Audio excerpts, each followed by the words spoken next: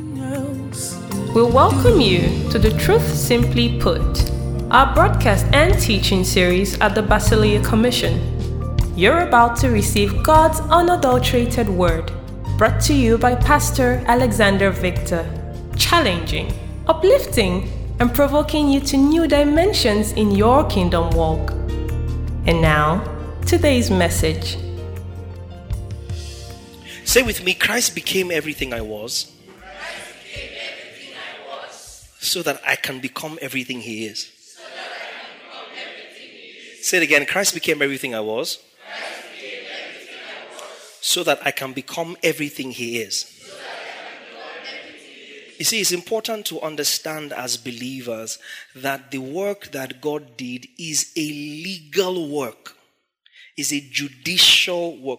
God didn't just forgive you and say, everything is nice and cool now, just go away. No. There was a legal process involved. Because God is just. Are you following me? Especially if you're here, joined us for the past 2 years. Open your eyes, the eyes of your understanding. Listen to this.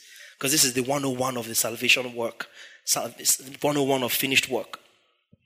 So open your eyes, open your ears, follow this carefully. This is how you explain. We've just talked about eternal life and how you have the assurance of that, the guarantee of that assurance. This is how you explain the cross and what the cross did for you.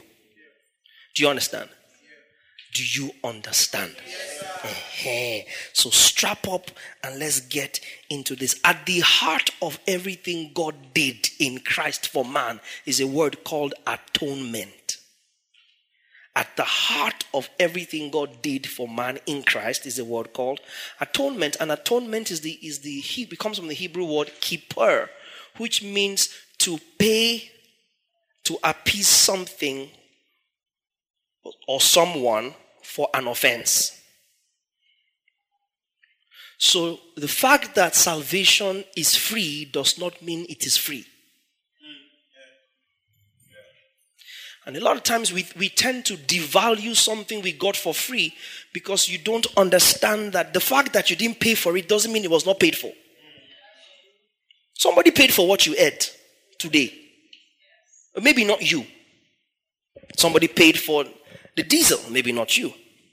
If you got a free ride to this place, how many of you got a free ride here? Somebody drove you. 1, 2, not taxi. Somebody drove you, got a free ride. Yeah? Yeah? You. All the children are looking. What did you get? You got an entitled ride. It's part of your sonship package. I see. You got a free ride, but guess what? It wasn't a free ride. It cost somebody something. But most times we don't value it because we're not the ones that paid the price. We criticize stuff, we devalue stuff, we downplay stuff because we don't understand how much went into acquiring it. So you go to someone's house and you're playing with their stuff and you're messing around with stuff and the person tells you, oh please, put that down. You're like, what is it? It's not just radio. You're not the one that bought it. Who knows what I'm talking about? Yeah. You're driving somebody's car, you're screeching. Calm down. Because when somebody's shocks go, do you know how much shocks absorbers cost? But we just drive wherever you have somebody's phone, you're pressing, you're playing game, they tell you they don't want you to play the game, and you're like, no, it's not just game. But if you live in Victoria Friday's house where there's been no lights for 6 years.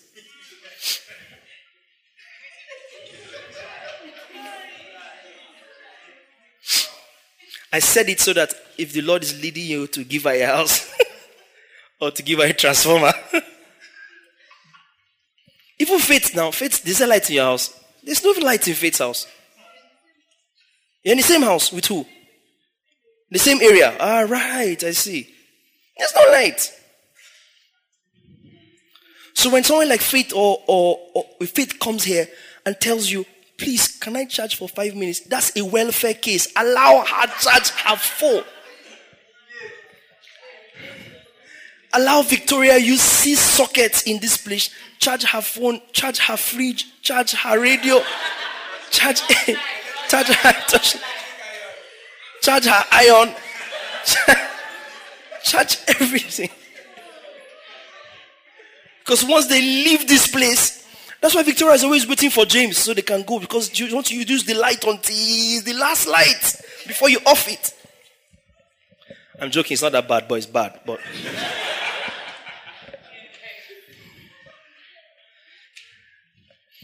so you don't value something because you don't know how much goes into acquiring it. You don't. The taxi that you are insulting, the guy has not finished paying no higher purchase. Every day he's trying to make his daily quota. So the fact that something is free doesn't mean it's free.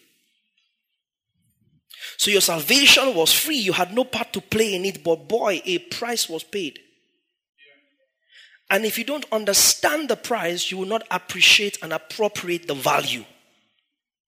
One, of what was done for you. Two, you will not understand that that price paid was an exchange. So when he paid for something, I came into something. So life keeps tormenting you and you keep dealing with stuff that the cross paid for. Not that the cross is paying for, but that the cross paid for. That's the concept of atonement. So if something was unclean, an offering would have to be provided to make that thing clean. Make sense? If something someone was unclean, an offering would have to be presented to make that person clean. It's not just a pronouncement, it was that a price was paid. That's where the concept of redemption comes into play. Do we understand? So at the heart of the redemption story, at the heart of, I said redemption story and I remembered somebody. At the heart of the redemption story is atonement. Atonement, of course, is used in relation to offense, right? In relation to sin. And I've said over times, I said it in this series, that the problem, the issue of man, Ugo mentioned that this morning when he read from Isaiah 40. The problem of man is singular, sin. There's no other problem man has. The problem man has is sin. The one problem God has with man is sin. So when God solved the sin problem, God ceased having problem with man. You see, this is the gospel. Yes. The moment God sorted out the sin problem, God ceased having problem with man. Because God's problem with man was sin. God's problem with man is still sin if he could see it. If he, God, could see it. And someone ensures he can't see it.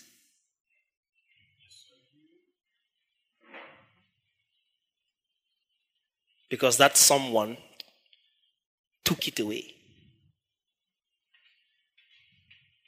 So God's problem is sin. Death came into the world through sin. Sickness came into the world through sin. Demonic oppression came into the world through sin. Everything that man became vulnerable to, he became vulnerable to on account of sin. So the hedge, as it were, that man enjoyed from God was punctured by sin. Everything else, therefore, is a derivative of sin. Every vice, every wrong, every ill, every misfortune, every evil, every bad thing is a consequence of sin. Are you with me so far? Yeah. So if God deals with sin, God deals with everything sin came with. Then we went on to define what sin was. And I said to you very simply that sin is the human condition of simply failing to give God first place in your life. Anything that drags the object of your focus with God is sin. Anything that robs God of his rightful place, his first place in your life, is sin. Look at Isaiah 43 verse 7. Isaiah 43, 7. Everyone who is called by my name, whom I have created for my glory. And today you heard an interesting twist to glory being salvation. I have formed him. Yes, I have made him. He created us for what? His glory. So anything that robs God of glory is sin. Do we understand? And if you begin to trace the whole Adam and Eve story, God said, there's all of this you can eat. There's this one, don't eat. In the day you eat this, you shall die. And then serpent tells Adam, no, Eve, come on, man, you won't die. If you eat this, you become like God. And all of a sudden, an enemy got God to believe that they could be like God.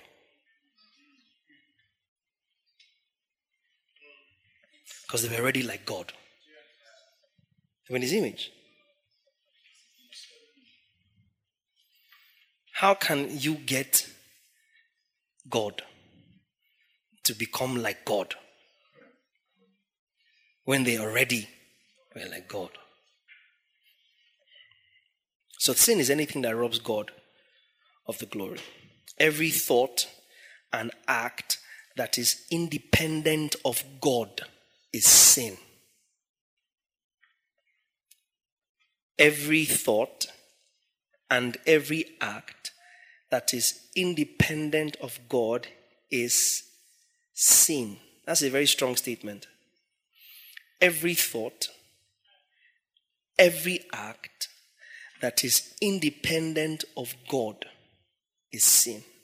So even what you know how to do and you are trained to do and you do it outside of God, you just sinned. So you see the problem, sin is not, as it were, fornication and adultery. Class number 1. It even comes before murder. Honestly. First category. Adultery. Sexual immorality. Then the baby sins, malice, strife, stealing, baby sins. Those ones, we can have those sins and still be in choir. It's okay. Nothing spoiled. Who knows what I'm talking about? We can still be in usher with malice. We're not talking. Nothing. It doesn't stop anything. They don't suspend you for that one. But sexual,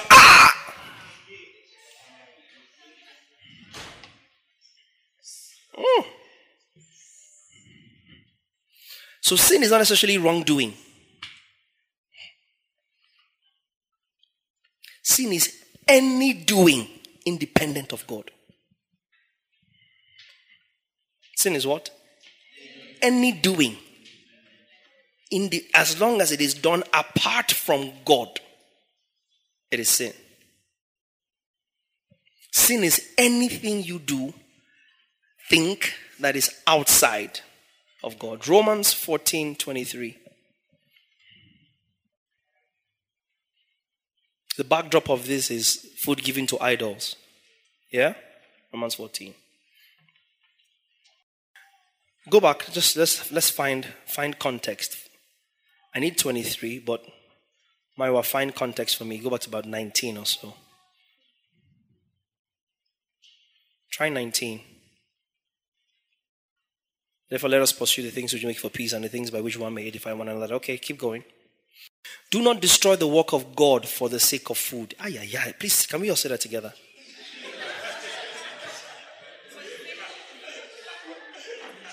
That's a very instructive text right there. Do not destroy the work of God.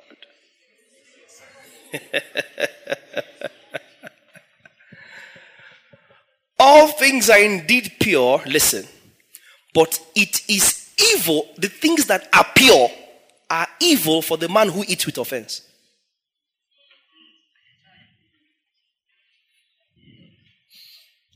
You can eat whatever you like. But if you ate it, give us NLT, same verse.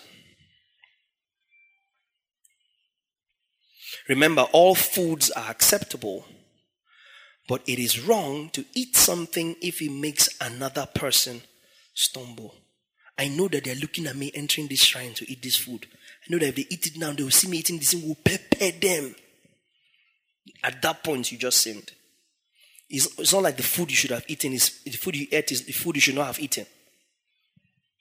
Because there's nothing wrong with the food. Do you understand? You wore your skirt, is a nice little Sylvia skirt, and you love it. And it's okay. You have fine legs. Praise God for your life. Your legs are beautiful. I love them.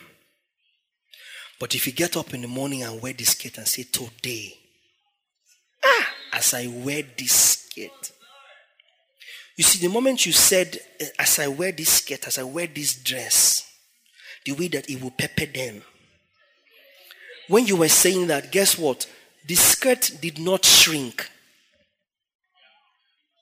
It just injected sin into you. Same skirt. Same skirt you would have worn giving glory to God. Same skirt can tomorrow be seen. It's not in the length of the skirt.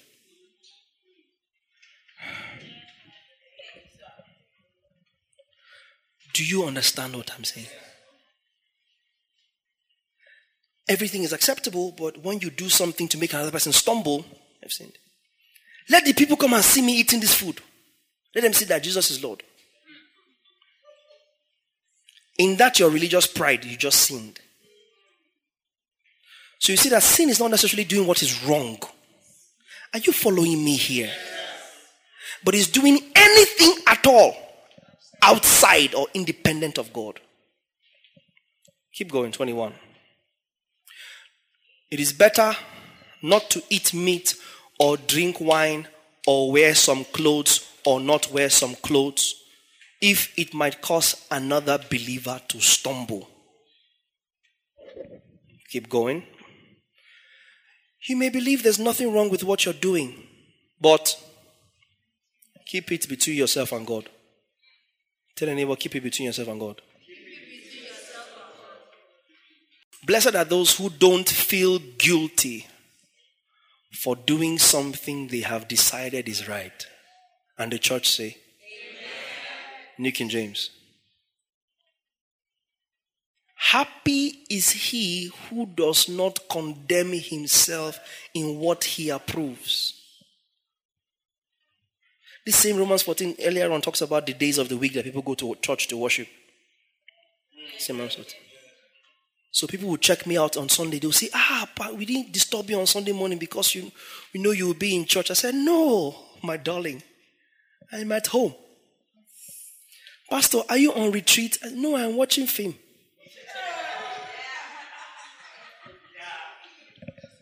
Because you think that if I'm at home on a Sunday morning, there has to be a spiritual reason to it. I stayed back to refresh and to hear the mind of God.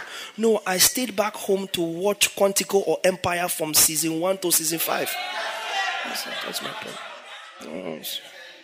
It's not that deep. It's not that deep. Sit down, watch Avengers, Infinity Wars, watch Black Panther, just knock myself out, have a glass of juice, Zobo, just chill, see what's happening in the world, play some snooker on my iPad, and just love on Jesus. I didn't even play one worship song. Happy is he who does not condemn himself in what he approves. So you're going to church on Sunday morning, please go safely. Go safely. May the Lord be with you. God is with you. But the day I wake up on a Sunday morning, those of you who walk with me, especially when I was still driving, I just wake up and I know the Lord will have me be in a place. I say, guys, let's go. That day, if I stayed at home, I sinned.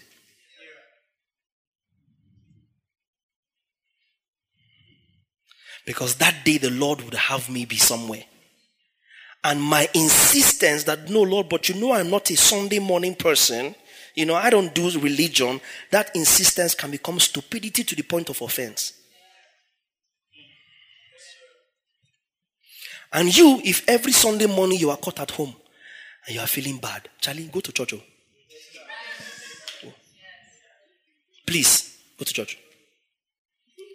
Don't sit at home, and be saying Pav is at home. Because Pav is not living in offense. Pav is not living in guilt or condemnation.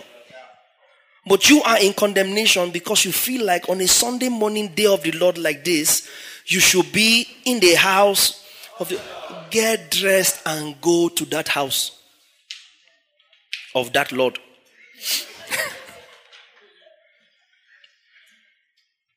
But blessed is he who is not condemned in what he approves. Verse 23 and the last verse in that text. But he who doubts is condemned if he eats, because he does not eat from faith.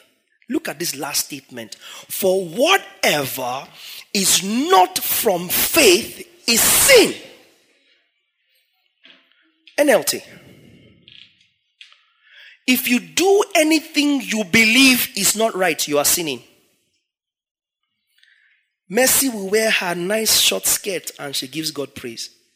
You wear it and be like, this skirt, why did I even wear? Who sent me? Same skirt. In fact, yours is longer and you just sinned. A pastor will go, why? I don't feel like I should wear casual and go and preach. He wears suit and then he now sees Pav in jeans, sneakers, pumps and boots and goes, no, me too now. I think whatever is not from faith or of faith is sin. So again, I repeat, sin is not just wrongdoing. Hebrews 11:6. Let's see how that makes sense. But without what? Faith, it is to please him. For he that must come to God must believe that he is, and that he is a rewarder of those who diligently seek him. The important thing there is without faith, it's impossible to please God. So sin, if sin is anything not done from faith, then essentially sin is the absence of faith. Come on, guys. If whatever is not done from faith is sin, it means sin is the absence of faith. Anything you think or do outside faith is sin. Make sense? Out of the mouth of 2 or 3 witnesses the truth is established. James chapter 4 and verse 17. You see the same statement repeated there by James. Paul writes in Hebrews, which we read.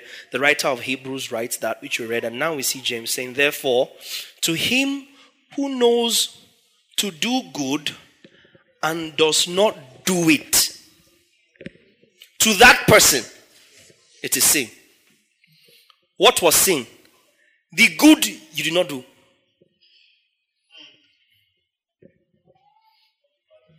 Not the bad. To him that knows to do good and does not do it, to him it is sin. So sin is the absence of the engagement of God in the life of a believer. Now, I'm sure you know that if you have followed me, I don't teach about sin. Because you don't need it. Yeah? You don't need it. 17 ways to identify a sinful lifestyle. How to overcome sin. To live a life above sin. I don't have time for that. However, like I said when I taught this series or something similar a while ago, you cannot appreciate atonement if you don't understand the concept of sin. When it says Jesus became sin, you think Jesus came and was just doing wrong everywhere. If you understand sin as everything that is independent of God, and then you see that Christ became sin.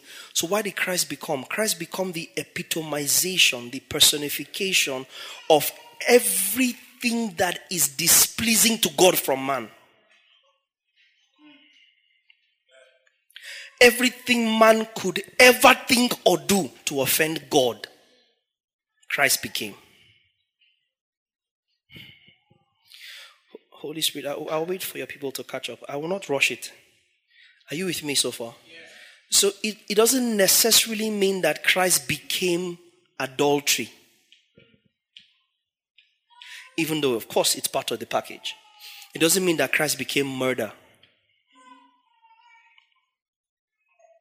It doesn't mean that Christ became robbery. It means that anything that could possibly or potentially displease God, Christ became it. So that the entire displeasure of God against the world was meted out on Christ. Do you understand? Do you understand? And then you can begin to appreciate how everything that could please God was handed over to you by Christ. So God looked at Christ and was terribly displeased with the whole world in Christ. God looks at you and is incurably pleased with you because of Christ. Do you understand what I just said? Yeah. God looks at Jesus and he sees the entire, everything God dislikes in mankind was in Jesus. He turned his face away from him. I'm of fairer eyes than to behold this. Jesus cried, Eloi, Eloi, lama sabachthani. My Father, why have you forsaken me? Because at that point, the Jesus that always boasted, Father, I thank you that you hear me always. The same Jesus looked for his Father, and his Father had turned his eyes on him. The Father did not turn his eyes on the Son. He cannot do that. The Father turned his eyes on the displeasure of the world, personified in a man on the cross. Do you understand what I just said? The guy on the cross was not the fullness of the Godhead bodily, as it were. He was the encapsulation of everything God hates. I said the encapsulation of everything God hates. So when God saw, can you imagine? You know, it's how Holy Spirit help me drive this home. There's a few white colors in the room. Fred is wearing one. Michael and Eval are wearing different shades of white. Alfred is wearing white. Caleb is wearing white. Blessing is wearing white. There's a touch of white on Sean's shirt. There's a little dab of white on Precious's. But there's splatters of white around, but they're not all in the same place. So there's white in Daniel's crew neck t-shirt that I'm seeing. At the time I'm seeing the white in Daniel's crew neck t-shirt, I'm not necessarily seeing the white on Precious's chest. Does that make sense? I'm not seeing the white on Caleb's polo. It's a different ball game when you gather all of that white and put in a room. Imagine a room, this room painted white stage. Everybody has white powder on their face, white hair, and everybody's wearing white attire. Sat on white chairs, white floor, white wristwatch, white hair, That'll be a lot of white. Are you getting me? Yeah. Now imagine that there's splatters of sin here and there. Splatters of disobedience here and there. And at one point in history, God gathers all of it. From past, present, and future. Gathers all the things that have displeased him, that are displeasing him, and that will potentially displease him. Gathers all that displeasure of all of time, and in one instant sees all of it on the cross. You don't go and hug that kind of displeasure. you kill it. Are you following me? Now, because all of that was meted on him, the flip side is that everything that he deserved as the obeying, obedient Son of God was passed on to me. That's atonement. So the sin problem is taken care of. Are we together? Romans 6:23. Scripture we know very, very well. For the wages of sin is death. But the gift of God is eternal life in who? What is that gift? Eternal life. Ezekiel 18:20, I believe it is. It's in Exodus, but I can't find exactly where.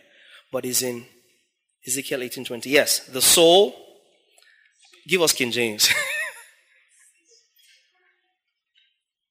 You have King James? The soul that sinneth. Shaddai. The son shall not bear the iniquity of the father, neither shall the father bear the iniquity of the son.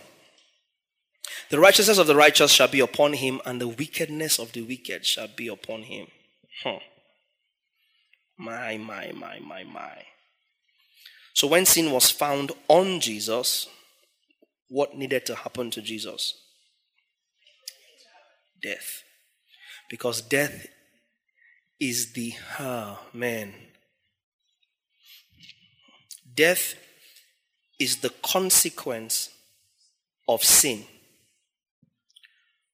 But death is also the result of sin.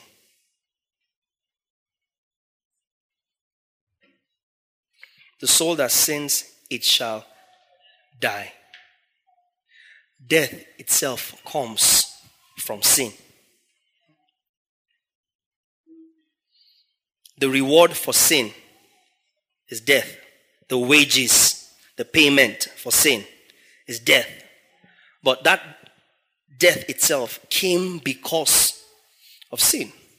Sin came into the world by one man, and death through sin. Does that make sense? So when Jesus was on the cross and he took the sins of the world, guess who died? The world. Those that believe and those that don't.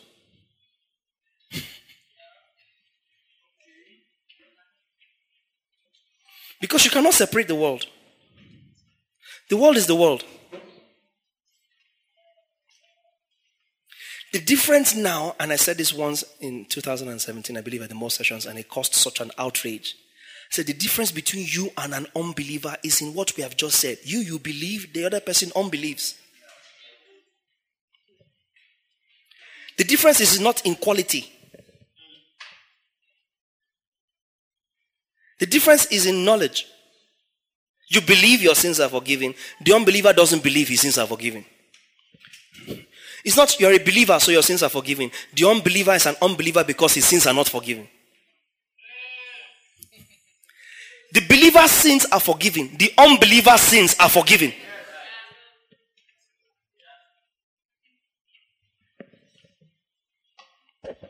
Christians don't like it. It's doing you something. Really. But the unbeliever's sin is forgiven. God, these are the things I say, they will say this power has come. God is no longer in the business of forgiving sin.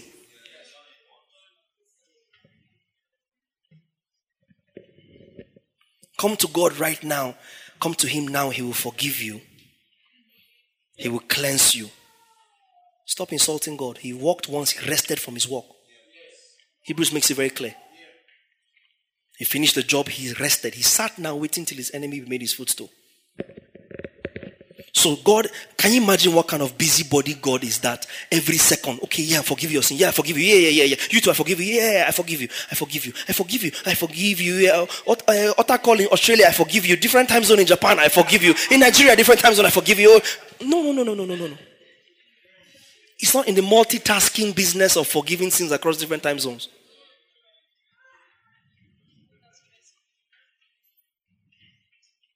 You alone, between you and your family, you have done 2,000 altar calls asking God to forgive you. You hear the word, you don't come out, your mom will give you one eye. Can you not hear the altar call? My friend, go out and re-give your life to Christ. Not rededicate, re-give. There's a difference. It's not what you first gave.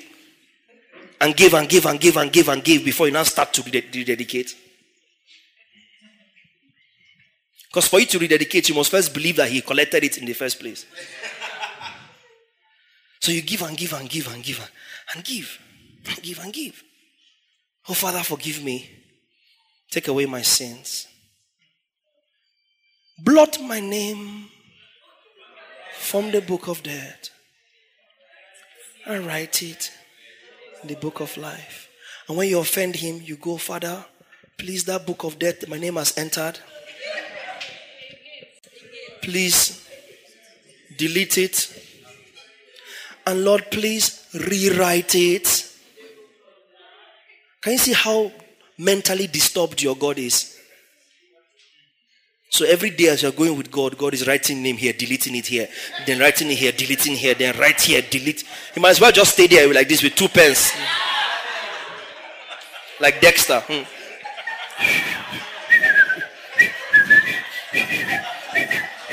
Because man, your own name, they have not finished writing it here. It's beginning to appear here. Phew.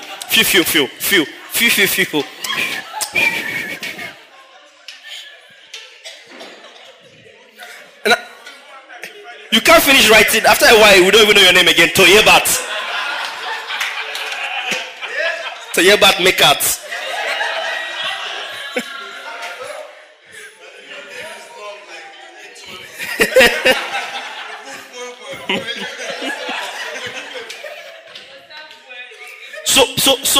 So you are laughing now because you see how stupid it sounds. See, God is merciful. Because if he were to deal with us the way we saw him, we are hopeless.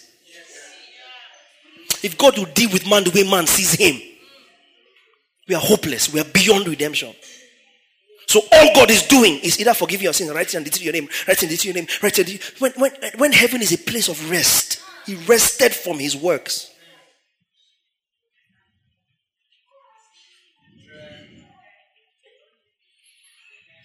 He dealt with sin once and for all. Believer and unbeliever alike. An unbeliever is one who has not come into the knowledge of and therefore has not appropriated the finished work of Christ. That's why they are called unbelievers. So technically speaking, and this might be above some of your class you're in right now, but technically speaking, which is actually to say realistically speaking, there's no such thing as the term unsaved.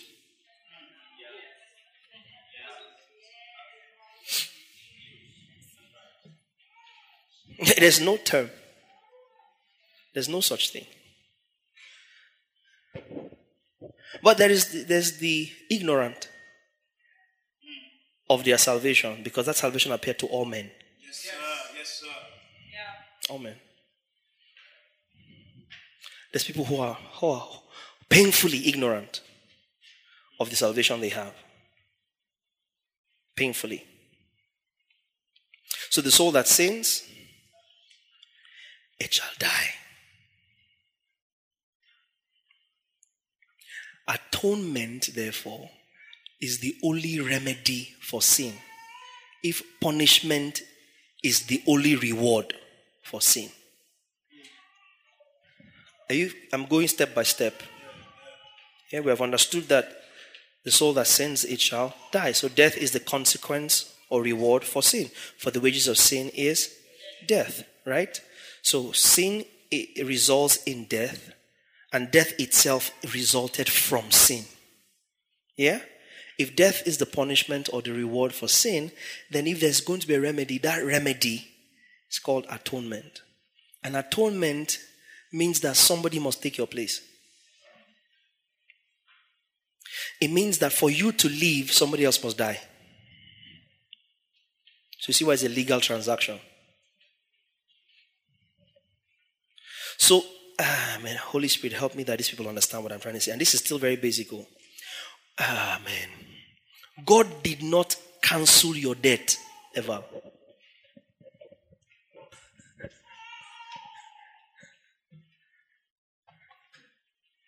You know, we think of salvation, we think of it as debt cancellation. How much are you owing me ransom? 5 million. You know what? I'm in a good mood today. I'm just going to wave it off. That is not what God did. The day God does that, it will actually devalue his worth as God, because it will make him complacent of sin. I know the day is a little spent, but we're well within time, and I'm hoping you can stay with me a few more minutes. We're not running late yet. And I'm hoping you can, don't be distracted. To cancel a debt means, I'm just in a great mood. Just, how much are you owe me? 5 million. That's it. Let it go. Because to do that would be to say that I can tolerate what you did. No, that's not what happened. So you are walking free because somebody else paid for your mess. Do you understand? Because in the justice of God, the soul that sinneth must die. Somebody say must. For a sin committed, a death is required. So the only way you are walking free from offending God is for somebody else to die in your place. Kippur in the Hebrew, in the Old Testament, Old Covenant, simply meant to cover sin. So every time a man offended God, he will bring a goat or a lamb or 2 doves, because something must die. It's either you or something in place of you. Now, because the blood of goats and calves and rams cannot take away sin, it only covered sin momentarily. 1 year. It will just cover the sin. Go and sin some more. Come, are you ready to die now? Ready to die? No, here's the goat. Kill another goat. The old covenant was a wrong time to be a goat or a lamb. I'm very sure in that era, chicken would have been very cheap. Because they were not requiring chickens for sacrifice. Talk to me. Not requiring chicken for sacrifice. If you're a lamb, you are an endangered species. If you are spotless, you will not last 2 days. You're covering. Something had to die. Something had to die. Exodus chapter 30 and verse 10. Exodus 30, I believe. Yes. And Aaron shall make what?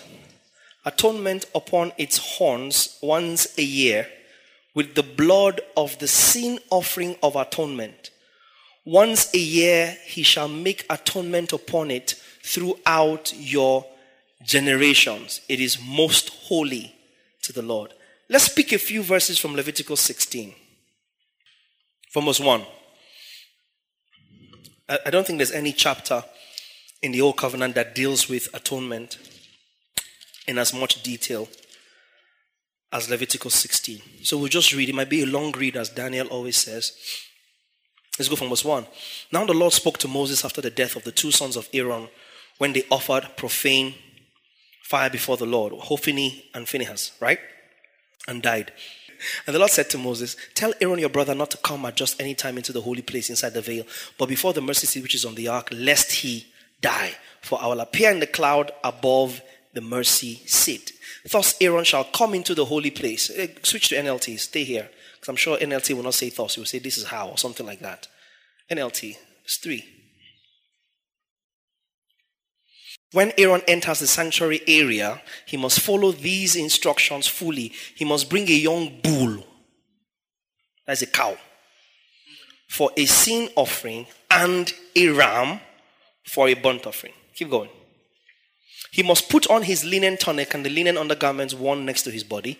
He must tie the linen sash around his waist and put the linen turban on his head. These are sacred garments, so he must bathe himself in water before he puts them on. 6. I think we're at 7 now. Okay, so let's stay here. Stay in 6. Okay, let's stay here. Aaron must take from the community of Israel 2 male goats for a sin offering and a ram for a burnt offering. A bull for himself for his own sin, a ram for his own burnt offering, 2 male goats for Israel, and a ram for burnt offering. Aaron represents his own bull as the sin offering to purify himself and his family, making them right to the Lord. Then he must take the 2 male goats and present them to the Lord at the entrance of the tabernacle. He is to cast sacred lots to determine which goats will be preserved. You will be preserved. Okay, but when he's doing it, he's maybe praying in tongues. He's to cast sacred lots. Or maybe they had cowries, holy tabernacle cowries,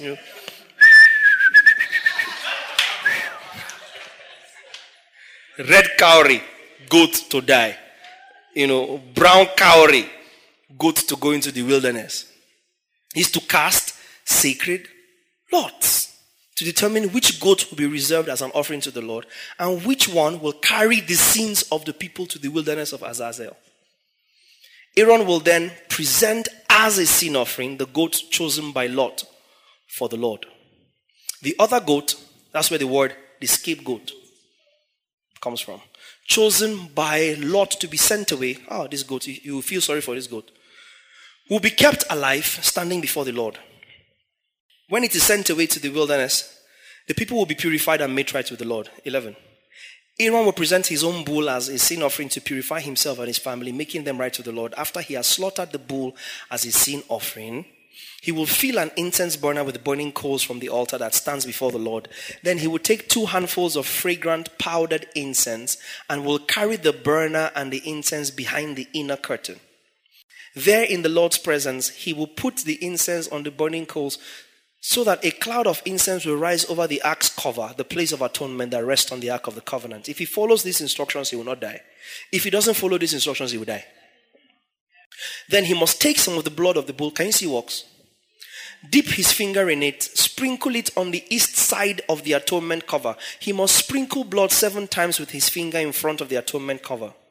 Then Aaron must slaughter the first goat as a sin offering for the people. Now, before we continue reading, can you picture that all of these instructions had to be memorized off heart? Because they didn't have it written at that time. And if you don't follow these instructions in the letter, you will die.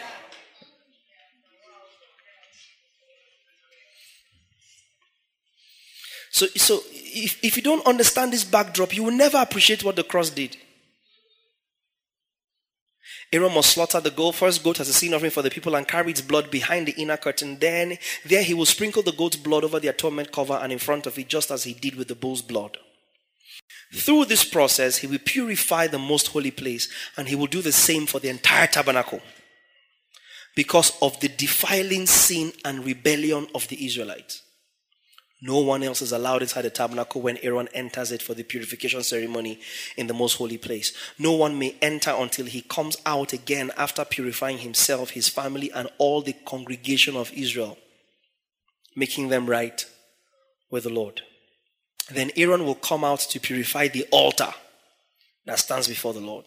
He will do this by taking some of the blood from the bull and the goat and putting it on each of the horns of the altar. Then he must sprinkle the blood with his finger 7 times over the altar. In this way, he will cleanse it from Israel's defilement and make it holy. Okay. When Aaron has finished purifying the most holy place and the tabernacle and the altar, he must present that scapegoat. Right? He will lay both of his hands on the innocent goat's head and confess over the goat all the wickedness, all the rebellion, and all the sins of the people of Israel. In this way, he will transfer the people's sins to the head of the goat. Then a man specially chosen for the task will drive the goat into the wilderness. As the goat goes into the wilderness, it will carry all the people's sins upon itself to a desolate land. When Aaron goes back to the tabernacle, he must take off the linen garments he was wearing when he entered the most holy place, and he must leave the garments there. Then he must bathe himself with water in a sacred place, put on his regular garments, and go out to sacrifice a burnt offering for himself and a burnt offering for the people. Somebody said, I heard you. Through this process, he will purify himself and the people, making them right with the Lord. He must then burn all the fat of the sin offering on the altar. The man chosen to drive the scapegoat into the wilderness of Azazel must wash his clothes and bathe himself in water. Then he may return to the camp. The bull and the goat presented as sin offerings, whose blood Aaron takes into the most holy place for the purification ceremony, will be carried outside the camp. The animal's hides, internal organs, and dung are all to be burned. And it goes on and on and on. And I've always made a joke out of this, that imagine that goat that's carrying the sin of all Israel into the wilderness. You are now there praying for God to send you meat. You now catch this goat, this sinful goat, and eat it. Your tummy is running for 1 year. Because you just ate this sin. The wickedness and rebellion of all Israel.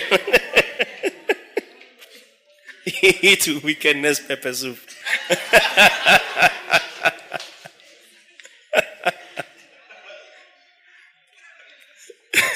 Hebrews 10, 1 verse 1. Man, you see when we say thank God for Jesus, it's not a joke. The old system under the law of Moses was only a shadow. A dim preview of the good things to come, not the good things themselves. So anybody about to assignmentize you in the new covenant is living in a shadow. Assignment.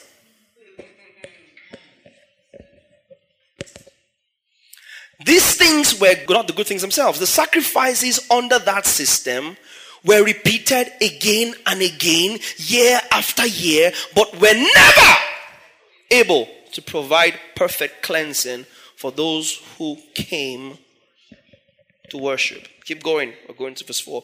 If they could have provided perfect cleansing, the sacrifice would have stopped. Amen to that. For the worshippers would have been purified once for all time, and their feelings of guilt would have disappeared. But instead, those sacrifices actually reminded them of their sin year after year. Verse 4, for it is not possible.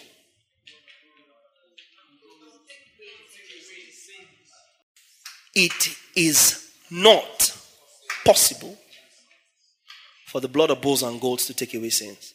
So all along, why is somebody giving you assignment when God had already given them the assignment? He gave them the assignment knowing it could not produce the result they sought. But if they didn't appreciate the concept of blood for sin, they will never appreciate the concept of God in Christ for man. If they didn't understand the concept of blood for sin, Jesus would have come and died and would have still been looking at him like some regular guy that just fell out of favor with the Roman soldiers. Oh, Holy Spirit, help me to make this clear. It's one thing to believe that Jesus died. It's another thing to see what his dying did. Do you understand what I'm saying? Now, if he had not set this in motion to let you understand how much goes into covering sin, when John screamed, "Behold the Lamb of God that takes away," the Jews understood exactly what that statement meant. Because year after year, they paid for sin and it never went away. It was just covered.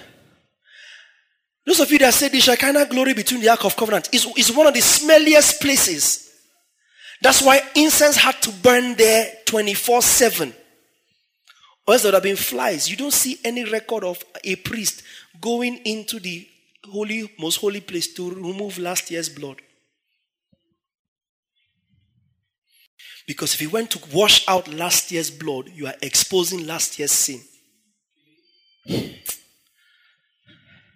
Because what the blood did was to cover. If you remove the blood from the mercy seat, we get to see all your sins from last year. Because they were not forgiven. They were only covered. So washing away last year's sacrifice exposes last year's sin, which makes you susceptible to last year's death. You will die for last year. So can you imagine how revolutionary John's proclamation was? Are you understanding it now? That all you know as a Jew is every year you are covering my sin. Every year, if you don't cover this sin, I will die. If you wash it, I will die. And then somebody comes and brings a completely different concept. Says, "Behold, the Lamb of God that" what? Takes away. It's not a goat or ram. It's a lamb. That's why when Abraham tried to sacrifice Isaac, Genesis 22, God stopped him and gave me ram. Because only one lamb could be sacrificed. He's a lamb of God. And he's taking away sin. Hey, Hebrews 9, verse 7. But only the high priest ever entered the most holy place, and only once a year. And he always offered blood for his own sin. You saw that in Leviticus 16, right? And for the sins of the people that the people had committed in ignorance. Keep going. But by these regulations, the Holy Spirit revealed that the entrance to the most holy place was not freely open as long as the tabernacle and the system in it represented were still in use. 9. This is what? An illustration pointing to the present time. For the gifts and sacrifices that the priests offer are not able to cleanse the consciences of the people who bring them. The priests themselves cannot be cleansed by their sacrifice. How much more the people who bring the sacrifices to be offered? Keep going. For that old system deals only with food and drink and various cleansing ceremonies, physical regulations that were in effect only until a better system could be established. So Christ has now become the high priest over all the good things that have come. He has entered the greater, more perfect tabernacle in heaven. So there's no earthly place called tabernacle anymore. Beauty tabernacle, Revelation tabernacle, Jesus tabernacle. There's no place, no physical location is a tabernacle anymore. He entered the greater, more perfect tabernacle in heaven, which was not made by human hands and is not part of this created world. Keep going. With his own blood, not the blood of goats and calves, he entered the most holy place once for all time. Secured our redemption forever.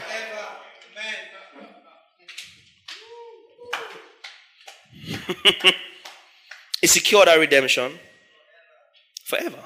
So while in the Old Covenant, atonement had to do with covering sin, in the New Testament, atonement has to do with taking away sin. The word for atonement in the Hebrew is kippur, which means to cover, hence Yom Kippur, in the festival of the Hebrew festival. And in the New Testament, the Hebrew word for atonement is the word katalage, which means to remove. English atonement, but here to cover, here to. And you saw all the remove scriptures this morning when Ugo was teaching, preaching, something. Hebrews 9:26. I'll just add one. If that had been necessary, go back to 25 just for context. And he did not enter heaven to offer himself again and again. Oh my, this is so sweet.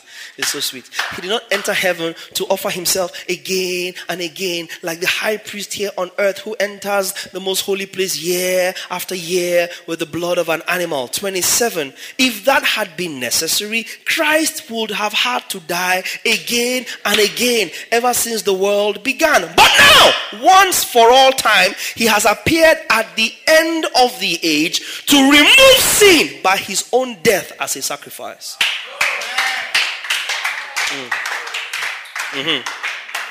To remove sin. Katalage, not cover. Not many times, one time for all. He removed sin. Therefore, for us who are born again, who believe, there is no more sacrifice required for sin.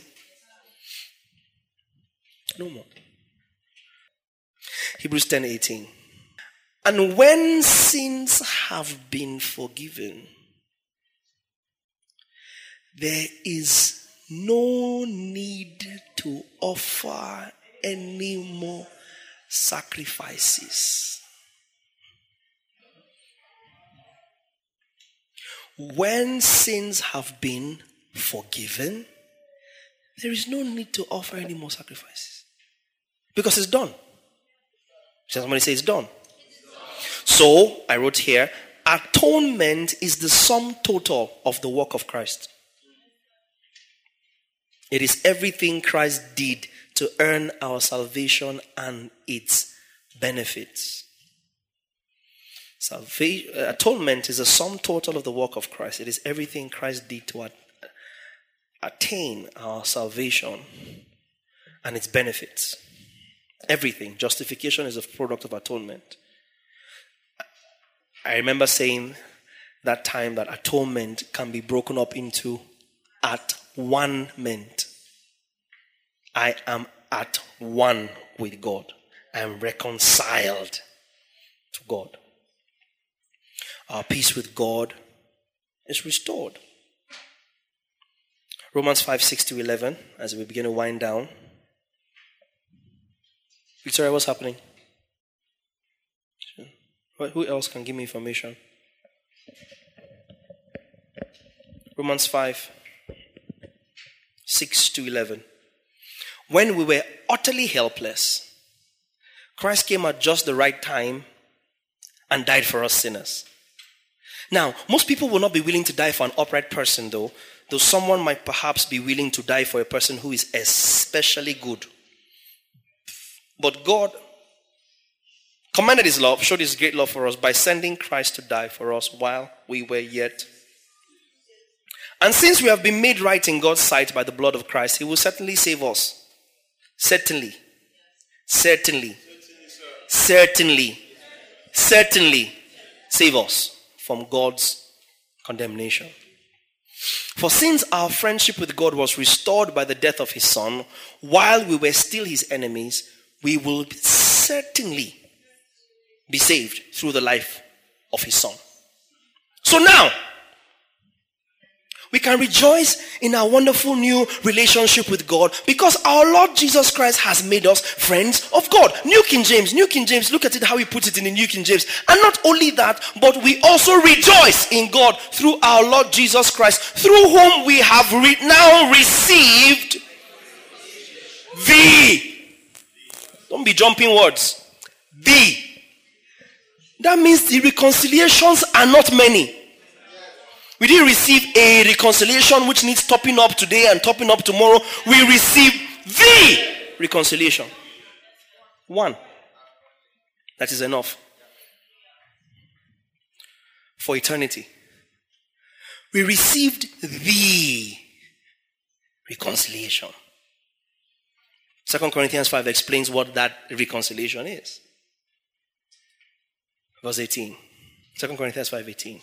I'll end here for today. Now all things are of God, who has reconciled us to himself through Jesus Christ and has given us the ministry of reconciliation. That is, that God was in Christ. That's the ministry that's describing. God was in Christ, reconciling the world to himself, not imputing the trespasses of the world to the world. But has committed to us the word of reconciliation. God is not counting the sins of the world against them. It's not only the church who is enjoying forgiveness. Ouch. So this is where it gets difficult. You are not the only one who is enjoying forgiveness, sir.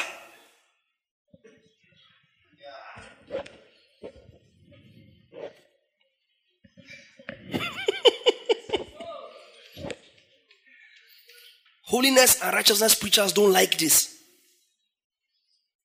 Because I don't understand how you can preach righteousness and not preach Christ. How you can preach holiness and not preach Christ. What are you preaching? Who is righteousness? Do we work for it? Or Christ became it for us?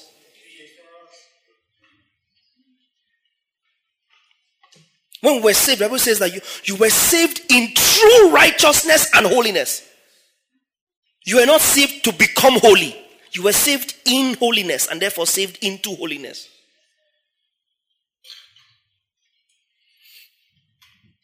Not put it back, 2 Corinthians 5:18. Not imputing. So when God came and in Christ and was doing stuff, who was he sorting out? The world. Somebody say the world. Not imputing the world's. Let's see how NLT puts this. It doesn't say reconcile. It says something about friends of God or something. For God was in Christ. NLT. This is NLT. Oh, great. Are you sure this is NLT? Yeah. No longer counting people's sins against them.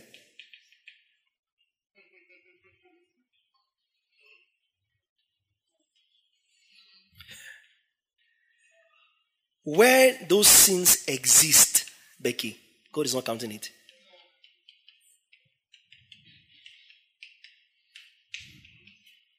Why? Christ. I enjoy the benefit because I believe. So I can maximize it. So an unbeliever can feel like it's okay to be sick and he'll be sick. Me, because I believe, I cannot be sick. Do you understand? I cannot be sick. Keep going. We're going to verse 21. So we are Christ's ambassadors. God is making his appeal through us.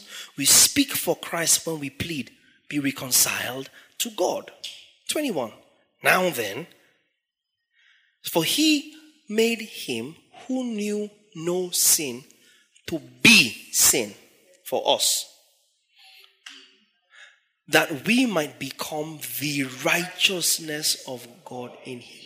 So the moment Christ became my sin, I became his righteousness. Tell your neighbor he swapped it. So that's what the cross did. The cross is the eternal remedy for the sin problem. Can we see that? The cross. I'll stop here. This is still my introduction. This concludes this message. Thank you for listening, and we hope it has been a blessing to you. For inquiries and further information, please send us an email to info@thebasileacommission.org. or visit our social media platforms.